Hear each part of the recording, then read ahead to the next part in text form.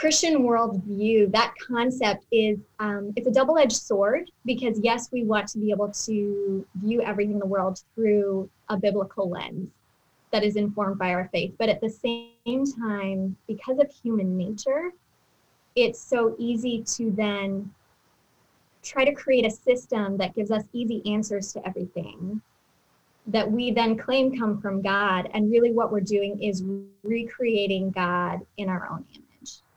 And that's what leads to the kinds of things that Jonathan talks about with white American folk religion. It's what leads to these systems of oppression and violence, because we start to fight for a God that is not real, that is really just us worshiping ourselves and trying to create the world that is most comfortable for us, that benefits us. And so that's really what I try to kind of dig into in my piece, and specifically in the United States, again, linking back to Jonathan, what that looks like right now is white supremacy. That this idea of white Jesus, that's not Jesus, that's not the Jesus of the Bible. That's not the God that we worship. And so that's really kind of the entry point for me into this whole conversation. I have a heart full of questions, quieting all my suggestions. What is the meaning of Christian in this American life? Hey there, everybody.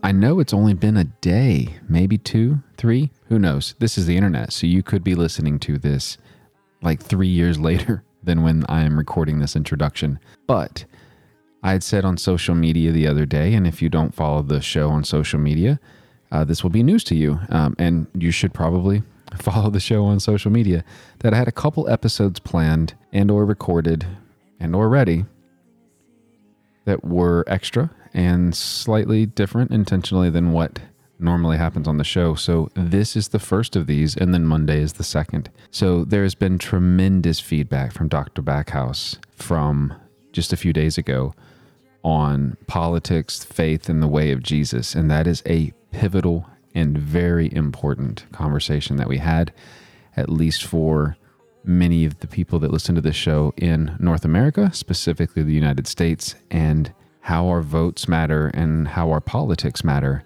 It's a bigger conversation. We spoke for over an hour in a part 1 of a multi-part conversation there, so you should go back and listen to that.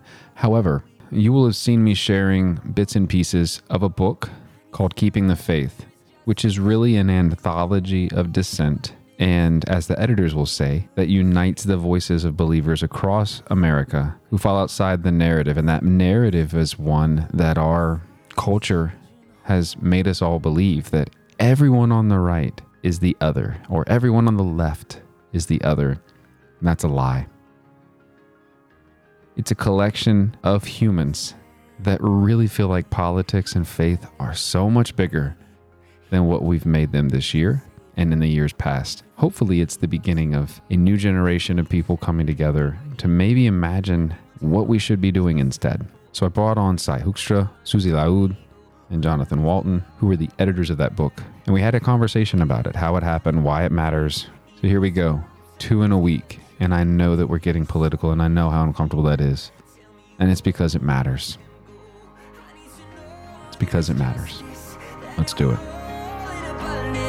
And that you're building a city where we arrive as immigrants, and you call us citizens, and you welcome us as children home. All right, so full disclosure with all of you. Welcome all of you to the show. I'm going to try to say everybody's names correctly. I just practiced one time before we hit go, and I try to be authentic here, so let's do this. So, Sai Hoekstra, Susie Laoud, and Jonathan Walton. Jonathan, welcome back. I'm happy to have all 3 of you on the show. I told you all a minute ago, I'm terrified of how to actually have a conversation with this many people at one time, but we'll figure it out.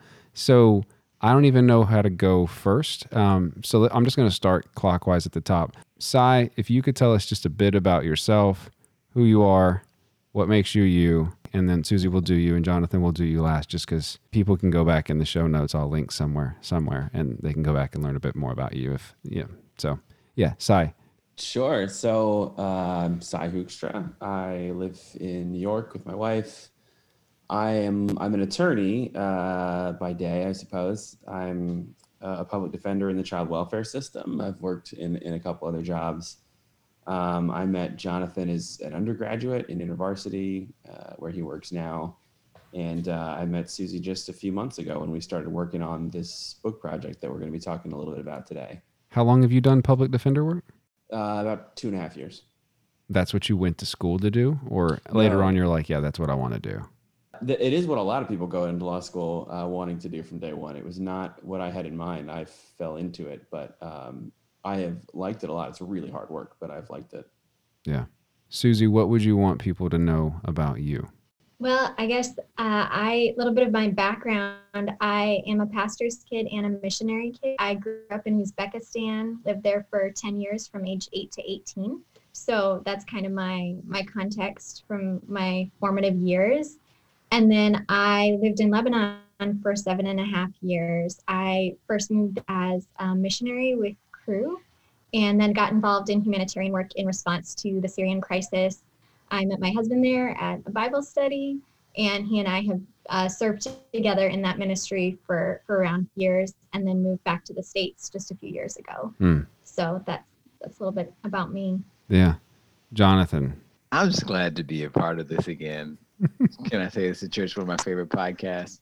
And I got looped into this project because I called Susie because Cy told me to call her. And I said, I would love to be a part of keeping the faith. And now it is, if you had told me 3 months ago that I would be working a reverse schedule, taking care of children amidst COVID, and editing essays by amazing leaders from all over the world, I would say you were lying. But I'm really glad that I can write and parent amidst the crisis. Yeah. And feel effective. So I'm grateful for all that's happening right now. So I think what I'll do, I'll just ask questions, and whoever wants to answer, just jump in, and I'm going to let you all be equitable amongst yourself because I don't want to try to keep a tally of who I'm asking, whatever. So Jonathan, you named the name of the book, and full disclosure for those listening, I wrote a piece in that book. However, not really interested in talking about that unless y'all want to. I'm not at all. I struggle with confidence in anything that I have to say. However, so keeping the faith, what is the purpose of the book? Why did the three of you kind of connect and go, this is a thing that needs to happen. It needs to happen tomorrow. So why kind of the purpose and the reasoning and the steamroll that came behind the book? So I feel like this is something that was really building since 2016 and even before that. So I think part of how we were able to put this together in such a short amount of time was that folks have been wrestling with these things for so long, and it's been, like I said, just sort of building up in them. And so the way this project got started specifically was, I mean, like any great thing, it was in the context of community and really started as a conversation among friends about how difficult it is right now in the United States to be a faithful follower of Christ and not be slapped with the label of Trump supporter. And how frustrating it is that many of us feel that he does not represent us or our values, and that that's not the general narrative that's out there. And so the way that we did the idea behind this book is that really the goal is to reclaim that narrative around what it means to be a faithful Christ follower in the United States. And so, yeah, it started as a conversation, and then it was me and some friends from church, and we felt like this was a message that would resonate with other people, that there were more people out there who felt the same way.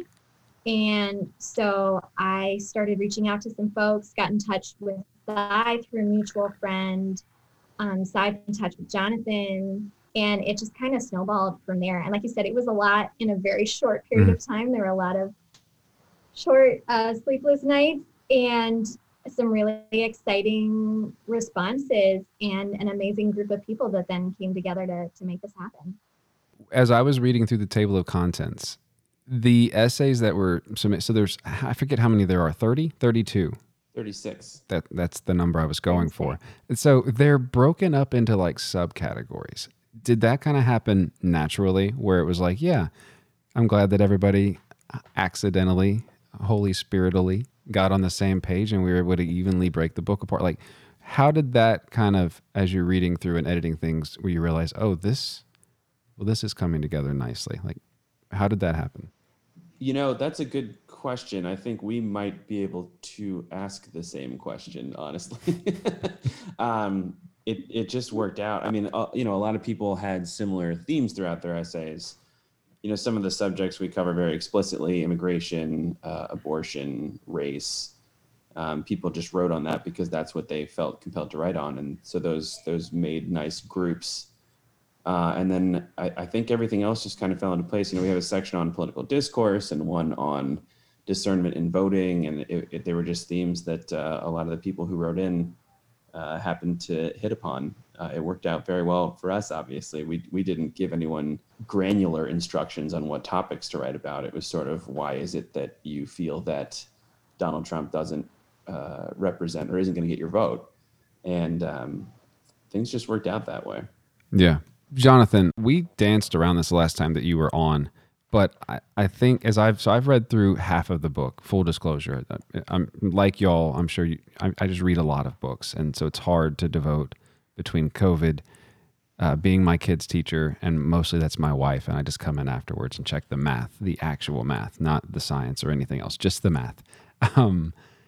I just don't have enough time. So the overarching theme, fits so nicely with the narrative of the white American folk religion that you speak about in your 12 Lies book. And so for people that didn't know that book exists, can you kind of name what that is? Because I think it does set a good context for a theme that kind of runs through at least a lot of the essays and chapters that I've written.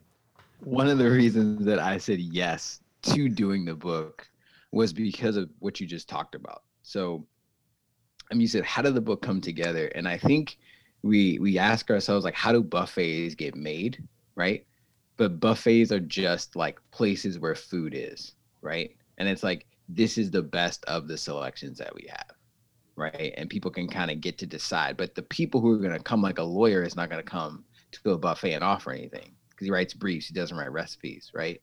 And so all of the people that were offering things were bringing like bread for the resistance, and so I actually chose the content for my essay near the end because you're right. Like the white American folk religion is kind of similar to what I've talked about in the past. Is white American folk religion is the container where all of these ideologies live because it's under whiteness. There's a race-based, class-based, gender-based hierarchy that is at work in the United States all the time. It's codified, it's in the Constitution, it's in our founding documents, in the constitutional congresses, like it's written down. It's not difficult to find because of Google, and even easier, Google Scholar, like it's written out for us, the meeting notes and things like that. America is just the place where that has been perfected. Like there's no other place where capitalism and a heretical form of Christianity and patriarchy have come together in a way that just dominates our entire society. And then folk religion, I say because it's actually the ideology that's the root of it. Like the idea that someone sat down in Portugal and said, hey, this is what racism is, right? They didn't say that language. He just said that these people are beastly and these people are not. And everything that flows out of that, where you have this crushing of the image of God and people who are other than us.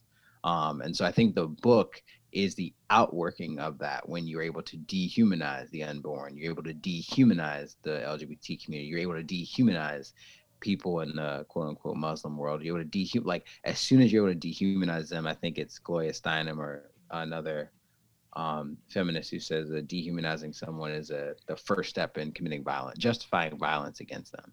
And so I think we have that container that holds the book together because it holds America together. And if we're going to talk about politics, which is people and power, then white American folk religion is a container that America operates in. Yeah. Susie, so I read your essay today, actually, because I had not read it prior, and I wanted to be a little bit better prepared to talk to you tonight. I was not prepared for some of the stories there, but I'm finding that to be the case with every essay that I read so many times. And I'm beginning to leech and we'll just say plagiarize other people's themes as I talk with people that are in my older circle, being from West Texas. I can't tell you how many arguments I have about so many different things. But you talk a lot about idolatry and just a fine tuning of spirituality and just like the lens of idolatry. Can you talk a bit about what you wrote in the book? Because I found it really, really powerful. And then, Sai, just so you know, I'm going to ask you the same question, just if you want to get your head right. Can you go into that just a bit? Yeah, so my piece is called When Religion Becomes Idolatry. And basically the idea, and I feel like it overlaps a lot with the things that Jonathan's been writing about and talking about for years. And by the way, this is another thing about this book, is that it's not just about the Trump era. It's really an opportunity to speak to all of these other things that have been going on politically and in terms of these spiritual dispensations that we've been handed that maybe are not really reflective of who God is and what the Bible actually teaches. And so what my essay gets into is this idea that Christian worldview, that concept is, it's a double-edged sword, because yes, we want to be able to view everything in the world through a biblical lens that is informed by our faith. But at the same time, because of human nature, it's so easy to then try to create a system that gives us easy answers to everything that we then claim come from God. And really what we're doing is recreating God in our own image. And that's what leads to the kinds of things that Jonathan talks about with white American folk religion. It's what leads to these systems of oppression and violence, because we start to fight for a God that is not real, that is really just us worshiping ourselves and trying to create the world that is most comfortable for us, that benefits us. And so that's really what I try to kind of dig into in my piece, and specifically in the United States, again, linking back to Jonathan, what that looks like right now is white supremacy. That this idea of white Jesus, that's not Jesus, that's not the Jesus of the Bible. That's not the God that we worship. And so that's really kind of the entry point for me into this whole conversation. Yeah, Sai, so really your voice, I have to think, is just mixed into the introduction, correct? I don't know. That's true. I don't know what, yeah. So I'm curious, if you were writing a piece right now to be inserted in as the next chapter, like what would you say from what you've seen just from launch to now? Like what would you add if you're like, yeah, you know what? There was one more thing that maybe we needed to say, something else that needed to be pressed in on harder. You know, we've had debates since this book has released. We had another one last night in which The Fly stole the show, which is hilarious. I did not watch the debate. Instead, I actually talked with a young lady about being a good white racist, which is a fantastic book. If none of you have read it, it's a fantastic book. It's a very tongue-in-cheek book, but Jonathan, you would love the book. But what would you add, like, Si, if you were redoing something or trying to add something, you're like, yeah, this needs to be further pressed in on?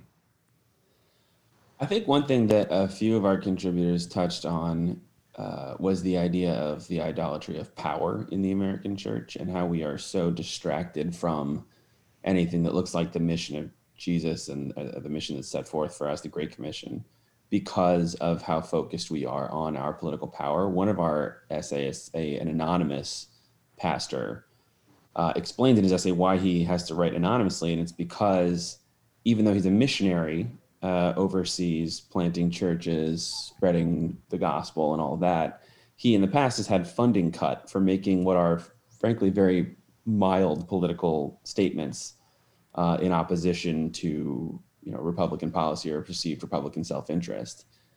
And so, when we are at the point where we are cutting off funding for the Great Commission because someone has said something as light as his example was that Franklin Graham should go back to preaching the gospel and stay out of politics,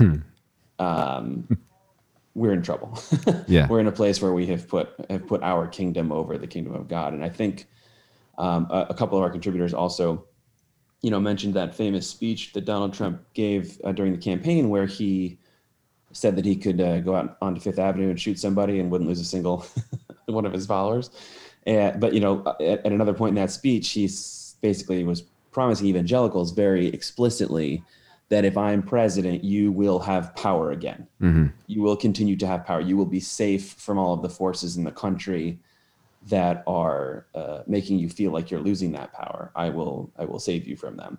Yeah. I think that maybe would be something that we could expand on more. Like I said, a number of our contributors touch on it, but that idea, Christianity will have power if you vote for me. I think is something we could have focused on. Some of the pushback that I've gotten as I've quoted bits and pieces of the book are, I am advocating for the opposite side of the binary, that speaking out against evangelicalism and Trump in specific is an advocate for the opposite party, which I try to remind people, I don't like Joe Biden. I'm not a fan. You know what I mean? Just personally, I have a lot of issues there.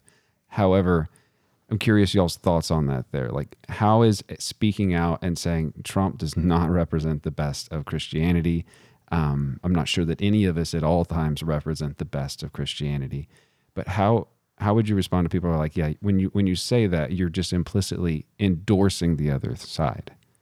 Well, we have people from all over the political spectrum in the book, right? I mean, we have an article from David French, who's a lifelong Republican, who's just an ever-Trumper. The argument is that this particular administration, this man is a manifestation of something that's maybe been building for a long time, but is a particular danger to the witness of the church, to the country, to whatever it is that you're arguing. The people in our book come at it from all different angles, from very diverse perspectives. It's ethnically diverse, it's men and women, it's people from lots of different evangelical traditions, a couple of non-evangelical traditions as well.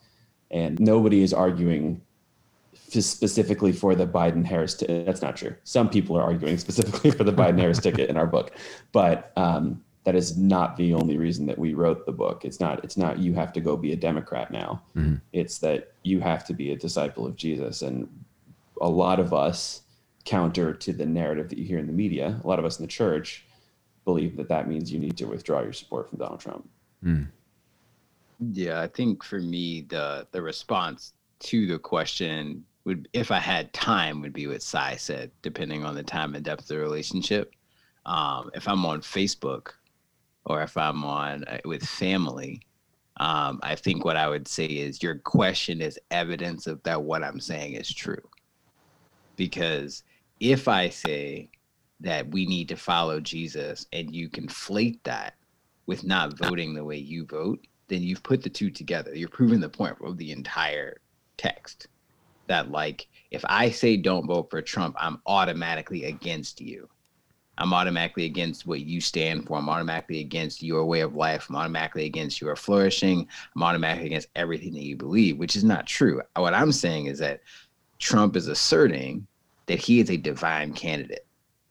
Biden hasn't done that. Mm. Like that specifically is the entry point for me. Like, the Republican Party, starting with, at least in the American context, with Jerry Falwell, and going further back with Eisenhower and all these other people that have done it. But like, there's an explicit endorsement in today's era that he is God's candidate, and he says he's God's candidate, and there are people around him saying he's God's candidate. And that is where I think Christians have to rise up and say no. Bill Clinton never said he was God's man. Obama never said he was God's man. Hillary Clinton never said she was God. She was God's woman, right? This is a very specific call, I think, for prophetic witness and leadership. Susie has more to add.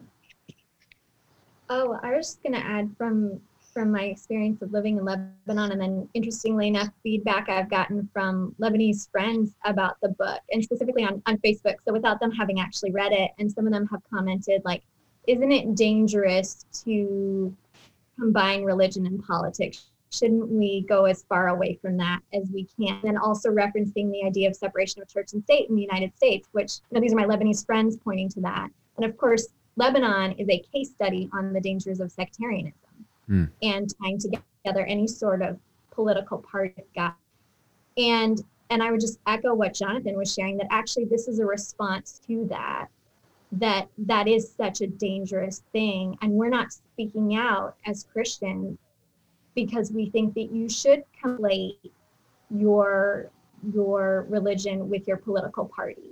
or your faith with your political party directly. We think that your faith should inform your values and how you choose to cast your ballot.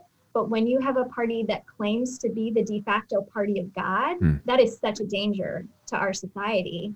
And that's what we're seeing here. And that's what we're attempting to, hopefully in a thoughtful and nuanced way call out. But having said that, I think, misconception about the book in general is that this means that we hate Trump supporters. And I feel like that's also such a sad commentary on where I think this administration has brought us to the point where you can't disagree with someone in love. It's always about a personal attack. And I think that that's one thing we've seen come out of the debates recently, is that it all becomes ad hominem. And that's not what this is about either.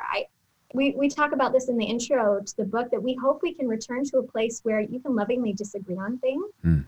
Obviously, we express some strong opinions in the book, but we don't hate Trump supporters. We wrote this book for Trump supporters that we know and love dearly, and this is our love letter to them. It's our plea. Yeah.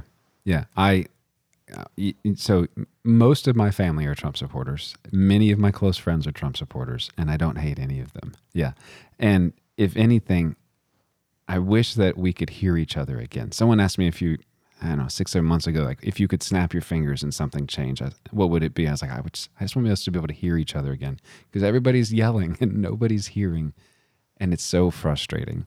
And even you'll have that inside the fundamentalist version of either side of the Christian coin, the ultra conservative or the whole ultra not conservative. Like, it's just people yelling in echo chambers.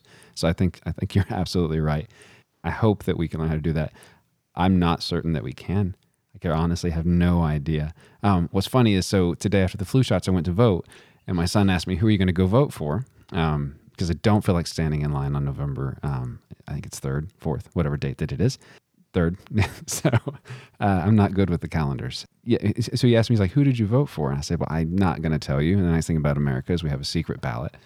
And he laughed. He's like, "You realize that, like, you said who you're not going to vote for in this book that's apparently on Amazon. And so I don't know why you're being so cagey." I was like, fair enough. Fair enough. But I'm trying to teach them how to ask questions. I'm not trying to teach them. I want to teach them how to think, not how to vote, if that makes any sense at all. So I want to pivot, but before I do, I want to ask a question. So was there an essay or a chapter, and I'm not sure which version of that word is appropriate for the way that the book is formatted, that when you three read it, you're like, I got to put this down. I'm going to need a minute to chew on that. Like, is there anything that when you read it, you're like, yeah, this hurt. Like this was, this was prophetic, or whatever the word that you want to use it, just personally, if you're willing to share that, and you may not be. The book ends on a piece by Therese Spencer. It's called "A Grief Unobserved," and it's basically about her journey in a white church between the time that Trayvon Martin was murdered and the election of Donald Trump, and her whole journey of, getting somewhat close to losing her faith over the complete inability of the people around her to see her own pain, which is, I think, a story that, a lot of people of color have felt in white churches over the past several years. But she's just such a beautiful writer. I think we all agree on that one. There's probably a couple others that we agree on, but I'll let the others talk. Yeah, for me, there were two, and one I'll be brief about. The other one I'll talk a little bit longer. The QAnon one, by Matt Lumpkin. I did a devotional around it for our Daily Arrow podcast that works with, or that lists essays from the book going up to the election, and I was struck by what I juxtaposed it within scripture was the woman with the issue of blood. And I feel like in America, there's this desperate sense to be right and to win, which I don't necessarily encounter with other countries and people that I meet. I don't sense necessarily that my wife, who's Chinese and Korean, that she's trying to win and be right, on this cosmic level. My friends from El Salvador, like it's just not there. But here, like it's definitely the case, and so it leads to this desperation. And so I was struck by the QAnon essay because I think when we are lost, we reach for things that to just try to make things make sense. The one that really hit me, I think that I was blindsided by was an anonymous essay by a Palestinian Christian who was in a prayer circle, and she asked them, in a circle in Florida, asked them to pray for revival in her country. And they said, no, your people are not chosen. Some people are made for honor and some are made for dishonor. And I thought to myself, like, wait a minute, like, how I'm imagining her teenage self, you're in a prayer circle, you're holding hands, people are going around, and then you are pushed out, and forced to be in the room but not be of the room. And that was difficult. My RA when I was a freshman at Columbia was Palestinian, and he would talk about what apartheid in Israel looks like, which is still in operation today. I wasn't expecting that because I haven't lived that reality. I'm Black in America, which is a different reality, but it's not the same as being an Arab in Israel. Yeah. Susie, yourself? Honestly, so many hard-hitting pieces. I would definitely echo Tiffany Spencer's. When her piece came in, I just wept at my computer. Definitely powerful. I would say also Brandy Miller's piece, and I actually quote it in a blog piece that was published today on Red Letter Christians, just because it's so hot on, and the way that she goes through kind of some of the history through her own personal narrative of how the American evangelical church got to where it is today. She kind of brings you through that story through her own experience. And it's just such an important read. And then also in a similar vein, Dawn Sontag has a really powerful piece at the beginning of the book that also is her personal journey through the decades of watching these heresies take hold in the church. Yeah. And kind of sensing that atmosphere is changing over time. And honestly, the way that I think about this sometimes is almost like the frog in the boiling water phenomenon. That I think we kind of don't even realize how far we've come because this has happened over time. But the temperatures continue to rise. And I think she just tells that story so beautifully and in such a personal way that it hits you hard. It hits you in the gut. Truly you said we were equal. Everyone's heart is deceitful.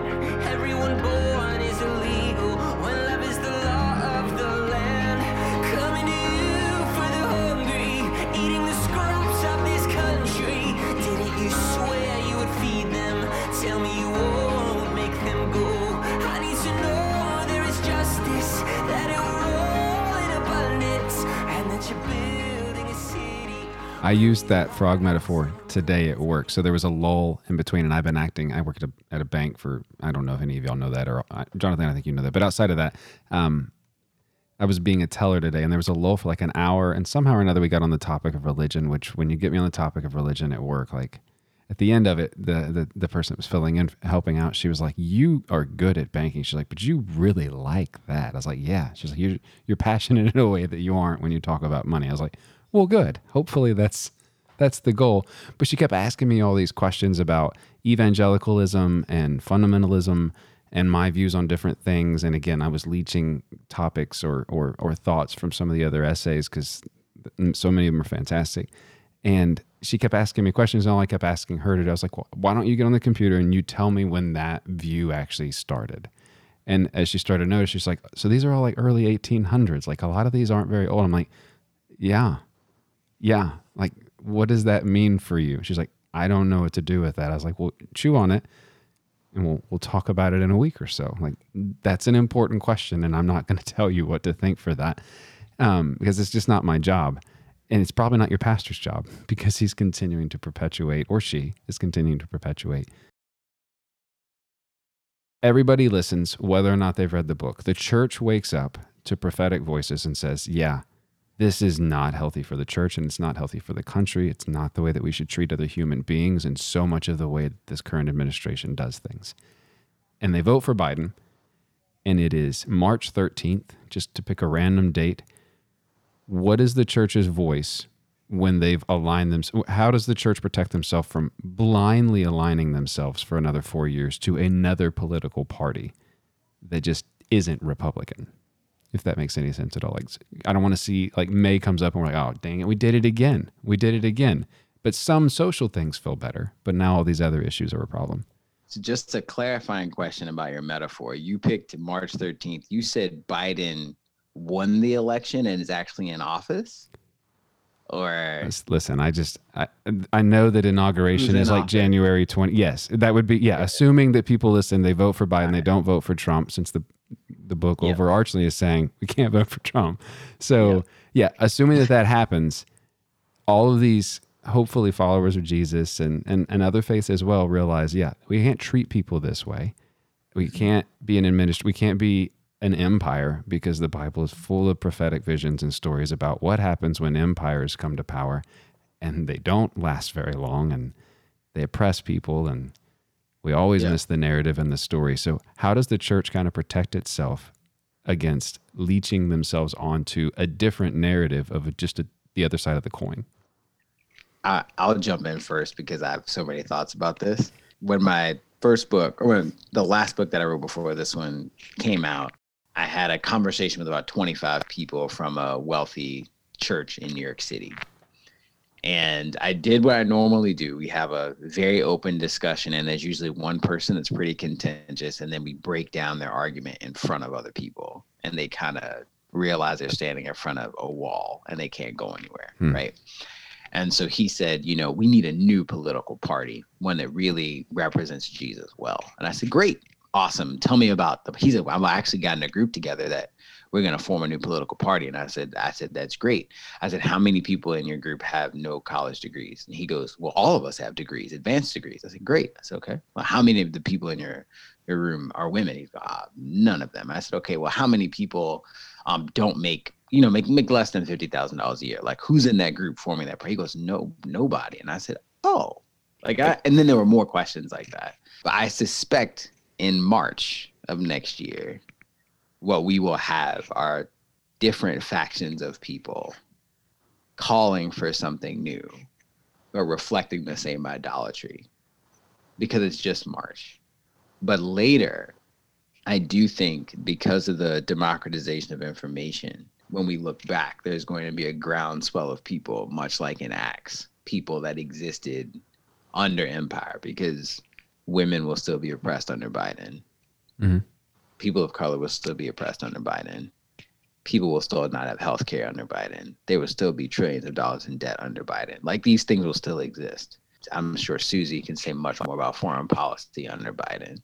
Mm-hmm. But I think what will happen is we will begin to form factions in the church based on the place where we sit.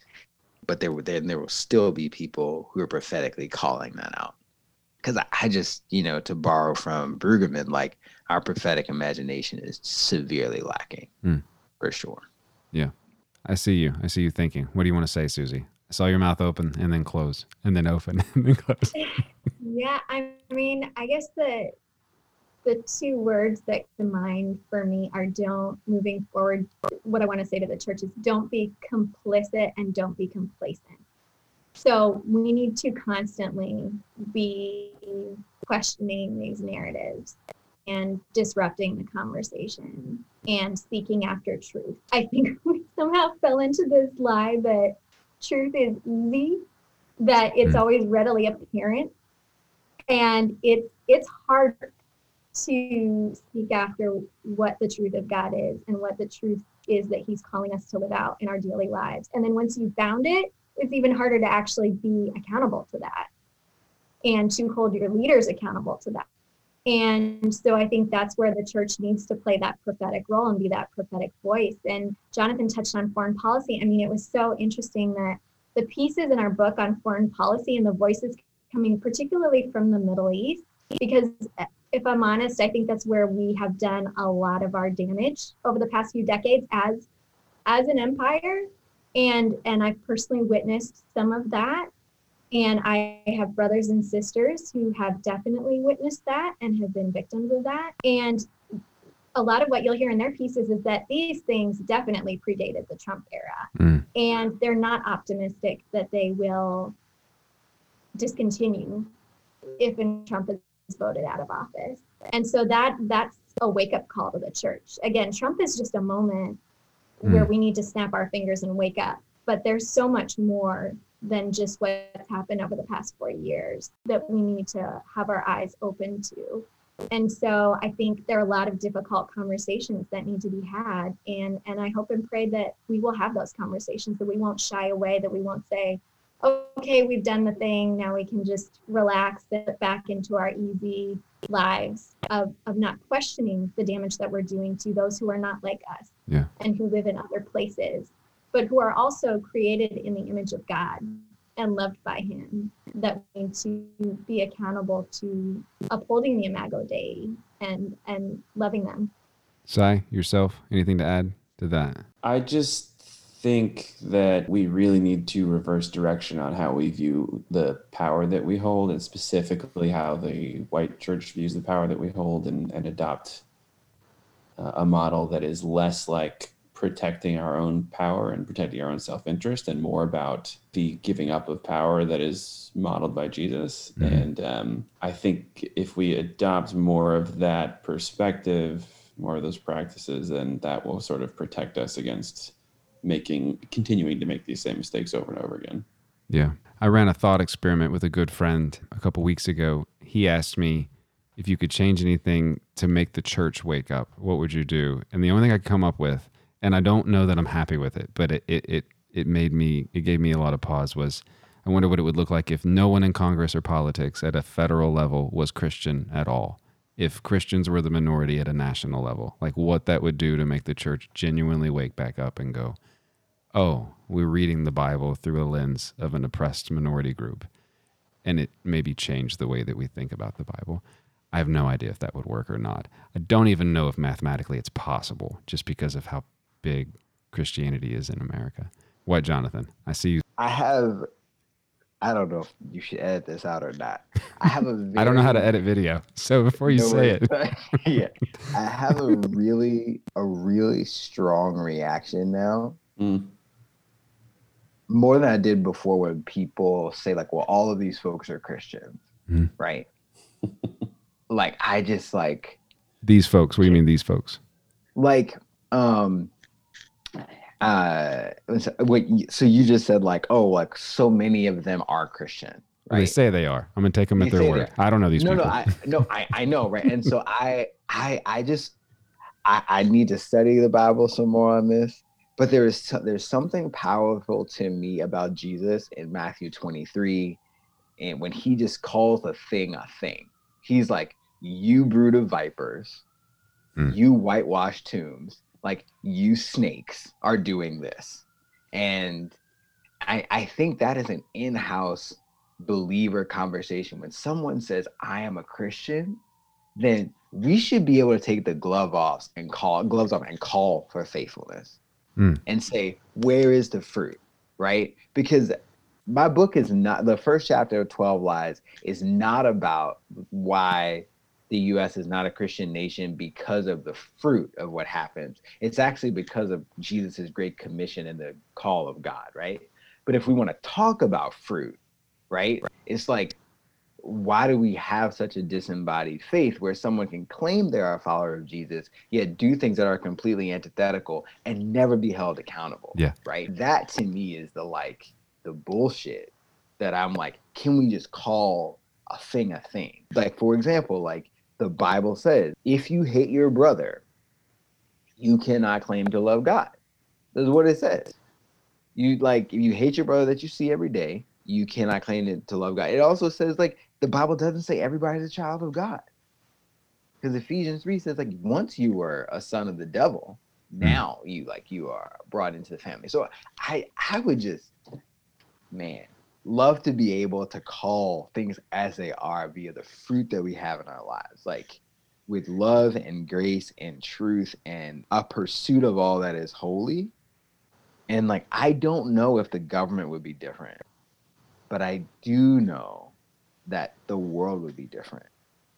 Like, it would be impossible for systems to function and oppress without opposition if everybody who claimed to be Christian prioritized the immigrant, prioritized the foreigner, prioritized the poor, prioritized the widow. Like, it would just be impossible for the things to be as they are. If you've been listening and you were exercising and you were in the zone running, you need to rewind it a minute and a half because Jonathan just started preaching.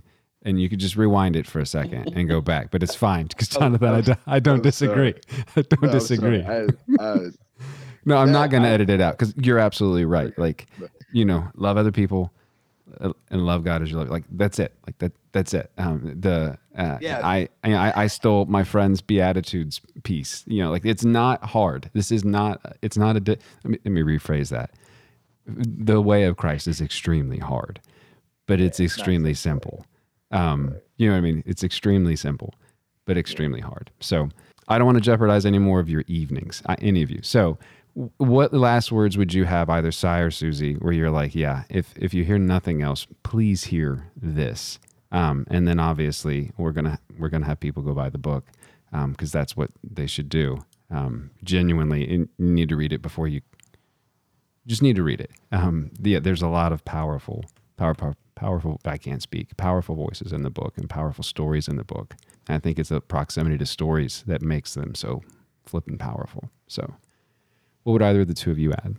I'll go and then let Susie end it, because she emphasized what a collaborative process this book was, but she really was the driving force behind the whole thing. So I'll let her finish it off. Jonathan and I have known each other for a long time, and what I just felt is something that I have felt a lot of times talking to him, which is I think something and then he says it. So I agree with all that. I think the book to some degree is a call to just start living like we are a minority, because the sort of fruit of what we have in the church, in our society at large right now, is so rotten and is in such need of pruning that I don't necessarily want to call the majority of what we have right now Christ-like, Christian. I know that and I'm not trying to condemn anyone.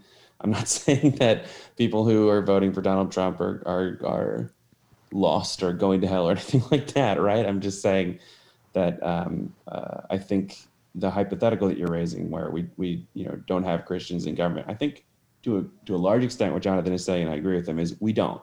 So let's just start living like we need to build something from the ground up again, rebuild something from the ground up. Another thing that I would want people to know about the book is that, we've talked about a whole number of things here, and people have very specific concerns about stuff like abortion and critical race theory and immigration, all kinds of other things that we talked about. And people go in the book right at those subjects. Like, they do not avoid anything. If you've been thinking, okay, but what about all of the unborn children who will die under Democratic administration? If you've been thinking, what about the Marxism that infiltrates the left or whatever, people go right at that stuff, and you will be challenged, and you will find both like resonance with a lot of our authors, and you will find challenges no matter where you are on the political spectrum. I guess that a couple of things just to close this out. One, I do want to go back to that idea that I just mentioned, that the fact that this book is a collective work, and one way we've been describing it is it's not a solo, it's a symphony.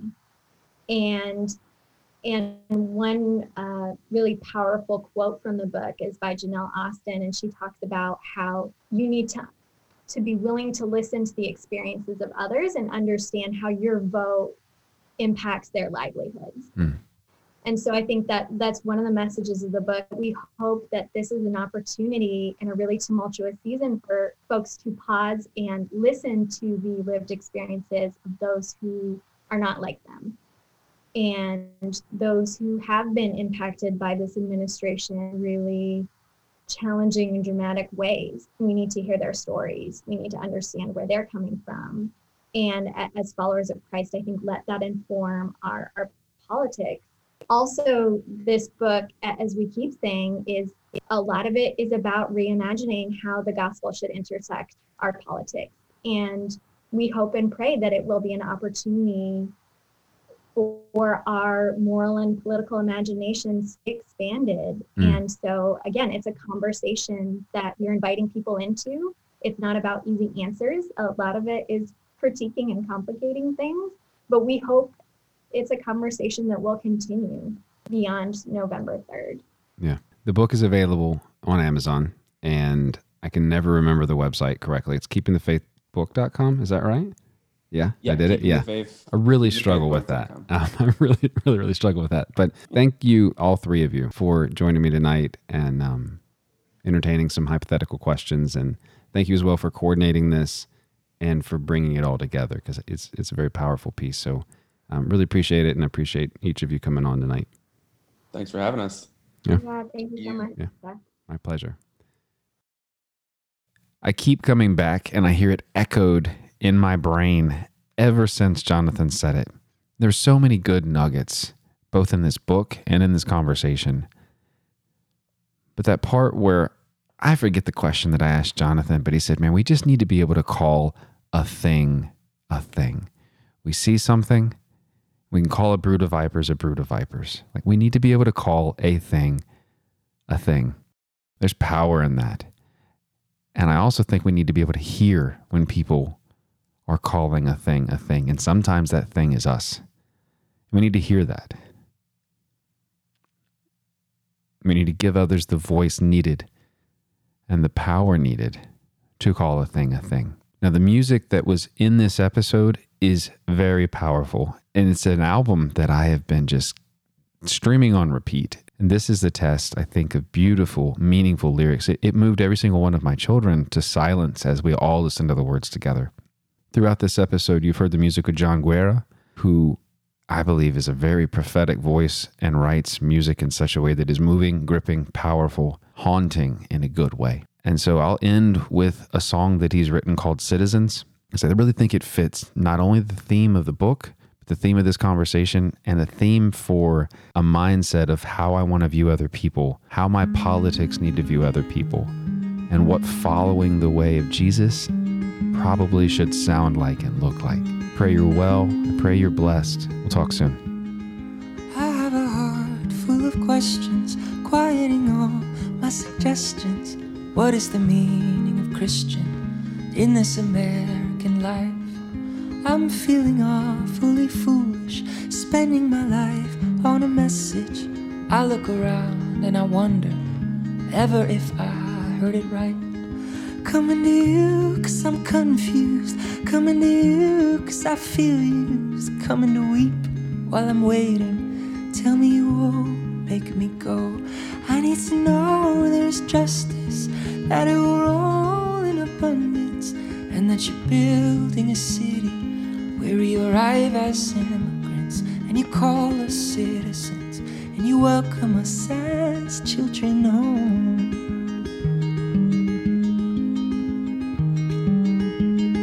You were alone and rejected, misunderstood and detested. You gave it all, didn't hold back. You even gave up your life. How can we call ourselves Christians, saying that love is a tension between the call of the cross and between the old party line? Coming to you for the mothers who are all running for cover. There is a flood from their weeping. Tell me you won't make them go. I need to know there is justice, that it will roll in abundance, and that you're building a city where we arrive as immigrants, and you call us citizens, and you welcome us as children home.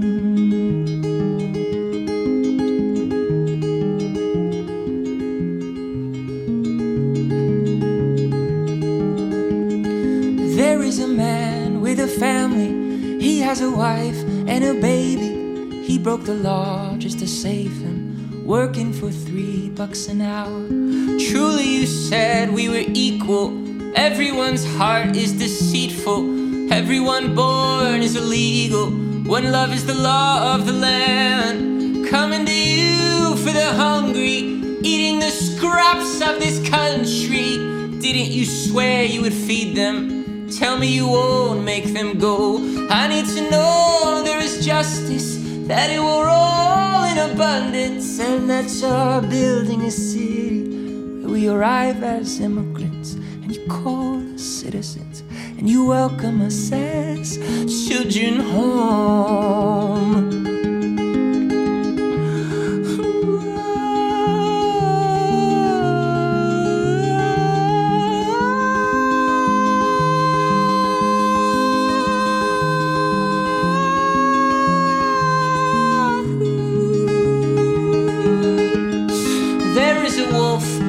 Ranting, all of the sheep, they're clapping, promising power and protection, claiming the Christ who was killed by a common consensus. Everyone's screaming Barabbas, trading their God for a hero, forfeiting heaven for Rome, and coming to you, 'cause I'm angry, coming to you, 'cause I'm guilty, coming to you, 'cause you promised to leave the flock for the one. I need to know there is justice, that it will roll in abundance, and that you're building a city where we arrive as immigrants, and you call us citizens, and you welcome us as children home.